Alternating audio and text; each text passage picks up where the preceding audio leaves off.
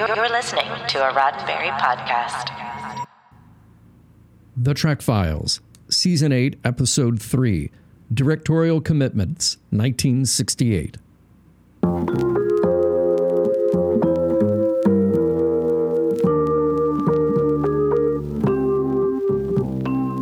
Welcome to The Trek Files, a look into the archives of Roddenberry Entertainment from the personal files of Gene Roddenberry.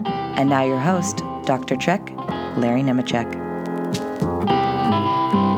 Ooh, welcome back, all you Star Trek fans, all you Star Trek historians, and yes, canonistas, I say that lovingly. Hey, you Trek heads, look, all you Trekophiles spelled with an F, you know who you are. We're going to do a dive onto the directorial side of things today and even cover a couple of eras of Star Trek. So you know the routine. Check us out at facebook.com/The Trek Files. That's where our documents of the week are. Today we're starting in the 1960s, but we're gonna proceed apace into the 80s and the 90s and beyond. Check out those documents. Here's a little audio sample, but then hang around. I'll be right back with this week's guest.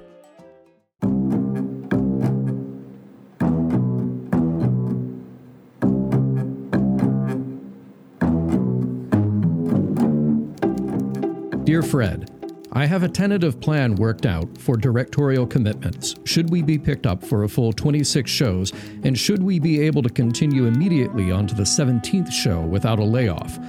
As you are aware, if we know soon enough, we can have Judd Taylor to do our 17th show, and he would commence preparation immediately upon completing his next segment. This means that we have to know about a pickup by Friday, October 11th, so that we can give him instructions to report for preparation the following Monday, October 14th.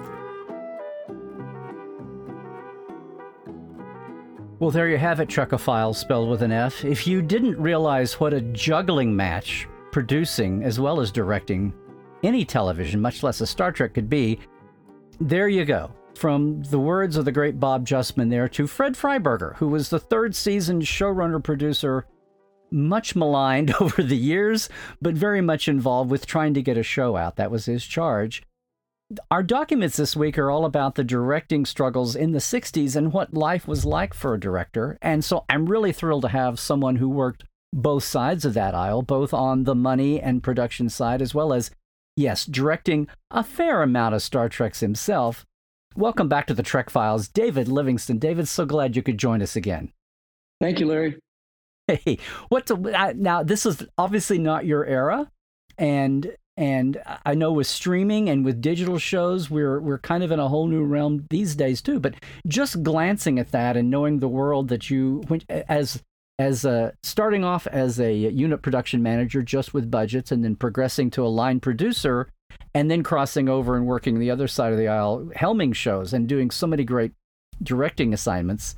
What comes to mind when you look at the world of both the director there with those deal memos, and then just watching Fred Freiberger and Bob Justman here scrambling to try to, fill up their director's slot? That's something that never changes, right? It's exactly right. It hasn't changed. At least it hadn't changed in my era. So I was looking at the fact that it was 7 days of prep and 7 or 8 days of shooting, and that you just had to keep the ball rolling, and that there was no time to take any time off, because once series production begins, anytime you ever have to shut down, it costs you a lot of money. The only major difference was the amount of money that the directors were making, which has grown exponentially, but I guess everything else has as well in life. Yeah. Do they now? Obviously, they had a full contract. They were like template, contracts they fill out. These are just like little quickie deal memos and getting the dates and things in place. But yeah, in episodic television, everything is scale. So the Directors Guild negotiates with the producers and to determine what those scale rates are, and those are not violated, so that no director comes in thinking he's going to make less than he or she is going to make any less than any other director. So it's a standard boilerplate deal that you don't have to negotiate. Right. And you can see that the good old copies here, they've typed in the specific, agent and director, but all the deal bit is boilerplate. basically. That's correct. Yeah, it's Yeah. all standard, and nothing changes. I saw one opt-out clause, so you could have that because a director may be up for a feature film or something, and the agent would ask for an opt-out, but that doesn't really affect the contractual obligations and the pay that would transpire if he actually took the assignment. Yeah, and these are particular couple I pulled here: Mark Daniels and Joe Pevney, two of the classic directors for Star Trek, and long time. Yeah, I was really I didn't really see all those names grouped together, but it's quite an impressive group of Judd Taylor, all those guys. They're very, very impressive. But that his cover letter now, apart from the deal memos, this feeling of here's our slots, we've got to fill them, we've got people dropping out, like you said, somebody got a movie, somebody got I know, better offer, however they're juggling. There's a lot of respect. Now, we were lucky enough, Ralph Sinensky is really the last surviving director from this era, and I got a chance to talk to him. We've shared comments from him over on the Trek Files. He was actually the rare case, as many classic episodes as he did, huge shows, was let go, not because he was fired in the middle of an episode, which is so rare, and it really wasn't his fault. But they had, at its 60s level, but basically his production was delayed because of a wardrobe. They were pioneering some spacesuits. Stop me if you've heard spacesuits being a headache for people. But yeah. they were disrupted. They were shooting the Tholian web and disrupted because these spacesuits were like behind schedule. They're basically stitching the guys into them while they're trying to shoot, and he's rejuggling his schedule. And it was also the time when Paramount had just bought Desilu and was trying to show the world that they were not going to let anybody get away with running over, and he was just caught in the crosshairs very unfairly. So, but that idea of people coming and going, and in fact, Herb Wallerstein was who was brought in to finish that show. But those kinds of things just drive you crazy. On one hand, you can have a perfectly easygoing assignment and coming into it and then going out, but then things do happen, right? Well, it's the vagaries of episodic television. I mean, we had one actor on The Next Generation who killed himself in the middle of the episode, and we had to recast. It was horrible, a horrible experience, and my heart went out to the poor guy. But you got to keep shooting. So you never know what life is going to throw you. Life doesn't just kowtow to episodic television. You got to roll with the punches. Yeah. But you uniquely though were on both sides of this fence. Were you in the position? What was the position on Next Generation? I mean, I know Bob Justman in the early days. Speaking of Bob Justman, was in that the early scramble to get the show going, and everyone was kind of put in, and Bob Justman could cover those directors in post production and giving writing notes. But as things settled out, and you were there early on as production manager, kind of the budget guy. And then your duties and title increased over the years. But what was your relationship as far as like the directing, scheduling and selection and all that? How did that grow? Well, again, Bob initially had a lot of input in that. I'm not sure when I was the production manager until getting into Christmas. I was actually going to leave the show. And because I didn't want to do episodic television, and Bob and Rick, really, yes, really, Bob and Rick made me an offer I couldn't refuse by giving me the line producer job. So I got more money and less to do. So who can turn that down? And subsequent to that, as the years progressed, I did have some input in recommending directors to Rick. But it was always Rick who made that decision. And when Gene passed the torch on to Rick at Christmas in '87, at that point on, it was Rick's call as to who the directors were going to be. And of course, there was a great family of directors eventually, with new blood coming in all the time. So I guess what you're saying is you were the first filter if people sent their reels over or their agents got in touch? Yes, for that particular area, but Rick might hear of somebody, or he might get recommended somebody, or whatever. And then Rick also established the DIT school, which was director in training, where he, over the course of all of the series that he was the executive producer on, he allowed at least a dozen actors and a dozen behind the scenes people to go to director and training school, and subsequent to that, actually direct for the show. So it wasn't always outside directors. He was gracious enough to allow those who actually worked on the show to end up being able to direct, which was a gift to all of us. And I'm eternally grateful for that opportunity from him. Which is how you stepped in, right? I know we think of like Jonathan Frakes and LeVar and finally Gates and Roxanne and on down the line, some of the actors, Tim Russ and Robbie McNeil, and as the years went by, Avery. But a lot of the behind, like you said, yourself, Dan Curry, Rob Legato from visual effects, Bob Lederman was a director. Was that unique in the industry, or was that kind of a standard? Shows do that as things progress, but I have never seen it to the extent that it was here. The both directors of photography, Jonathan West and Marvin Rush, and people that I would say don't traditionally move from one role into directing.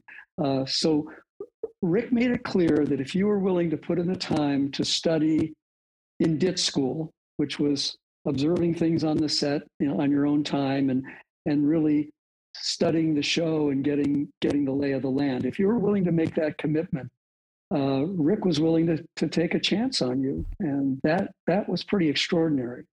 On a lot of other shows, actors get it because they have the power on the show, but this was unique.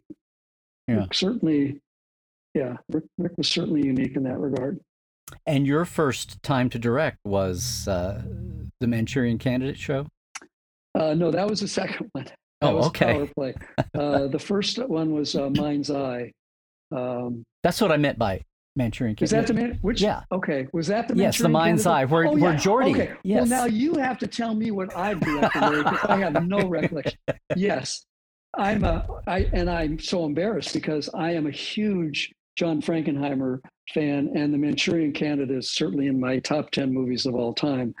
And I actually I remember now, I tried to do something from that movie. I don't even remember what the moment was, but I said, I got to do one Manchurian Candidate moment. I don't know if anybody will recognize it, but I will.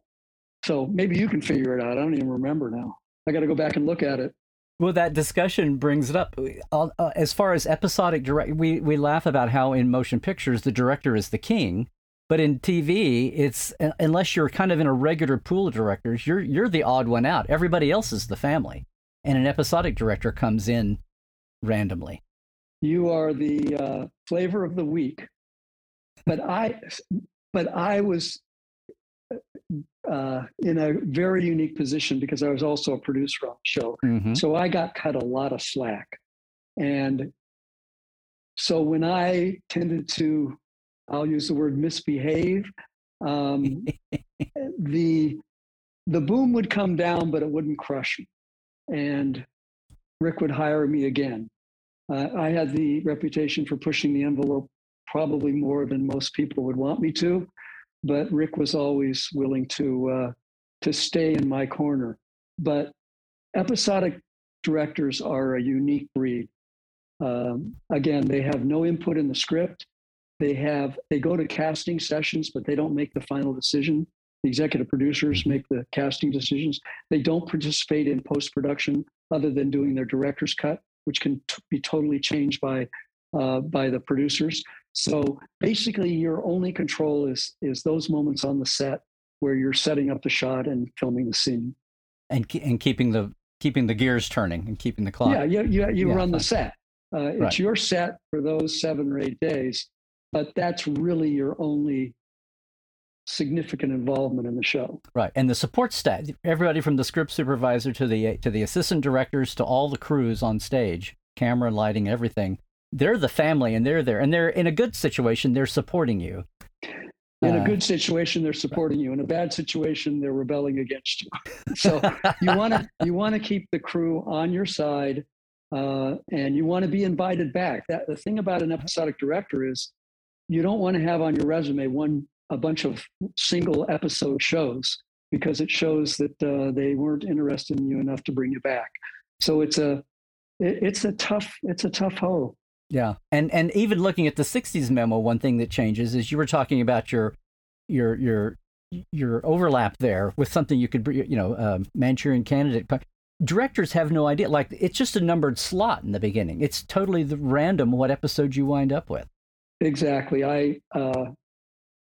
You get your script and you start to shake because you don't know what to expect. Directors on a feature film or in any other thing know what they're going to get going in, but you're exactly right. It's a roll of the dice to see what you get. Sometimes you get a masterpiece of a script, and sometimes you get a clunker. And your job is to just try and deliver the material for whatever it is, and find the emotional core to an episode and deliver that, no matter what the value of the script is. Yeah, knowing that you might be getting the 19th colored change pages the day you sit down to shoot. Well, that's normal anyway in episodic. Pages are always coming in, and that's the other thing. The writers keep tweaking, which you have to show respect for that. But because you only have 7 days to prep, and the writers don't have a limited amount of time, they don't really get to do a firm polish. And every night you're getting new pages to take home and try and absorb, especially on a new series. That was one of the problems that we had in the first year of The Next Generation, was scripts were always late and things were always changing on a daily basis in terms of what we were shooting. Yeah. What was your favorite of your shows you directed? Is that a fair question? Yeah, I guess so. My favorite one was a Voyager that I always like to get off the ship. Rick said, you just want to wreck something. So I did a first part of a two-parter where we did World War II on Voyager. I forgot the name of the episode. The Killing Game, I think. The Killing Game. Right. And I had a great time doing that. I got to have Jerry Ryan sing a torch song in a 40s French cafe. So that's my favorite. But the one that's most emotionally is compelling would be The Visitor for Deep Space Nine. Mm-hmm. That seems to, and that's not really a Star Trek show. That's really a father and son relationship show. It just has a science fiction component to it, but it's really about a father and son. And that to me has the most emotionally affecting ability to it. Right. Well, you were the king of I'll say the Berman era. You've got 62 hours across all 4 shows, most of them on Voyager. But The Visitor is a special show. And just to wrap things up, I know one of your passions right now is working with the Hollywood Food Coalition that John Billingsley has been getting out there, and the Trek Talks marathon that we just happened. You were involved in that. And The Visitor was a standalone panel there that got a lot of attention. But I know you've been working, photography, and now your work with Hofoco. Very good. No, that's our new logo. We were a different name, but we're now Hofoco, and thank you for that plug. It's a very worthwhile organization, and Trek Talks was extraordinarily successful. And John and I are grateful to all of the in front of and behind the camera people that showed up. We had 100%. Everybody that agreed to appear ended up appearing. We had 100% attendance. So I don't think I thought that was amazing, and I'm grateful to all those people, and grateful to everybody who put this thing together. Yeah. Well, I know that my buddy here, John Champion, and the Roddenberry podcasts, and Rod for his matching grant all jumped on. And John was amazing. He was one of the 3 producers of the show, and Rod had an amazing matching grant. So again, kudos to all of them, and it's just a reflection of how one man had a dream about how that mankind can come out on the positive end of things, and we've all sort of been living that dream since then. And so kudos to Gene and to how the Roddenberry Foundation is continuing that dream.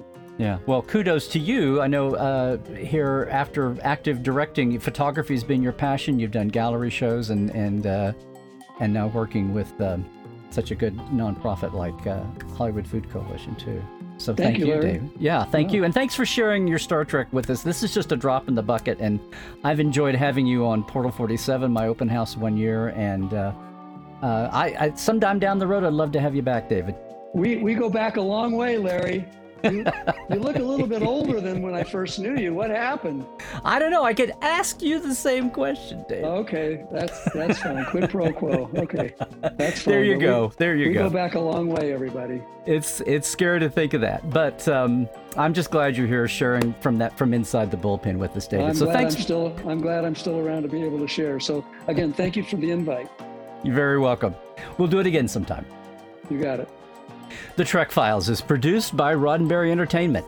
All of our documents and your chance to comment are available at facebook.com/The Trek Files. Now, for more deep diving of Star Trek behind the scenes, visit Dr. Trek and Portal 47 at LarryNemecek.com. That's me. That's where you can link in for all the new Trek Files swag and shirts at our TeePublic shop, too. Trek well, everybody.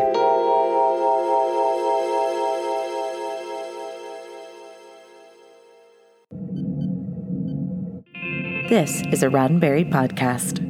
For more great podcasts, visit podcast.roddenberry.com.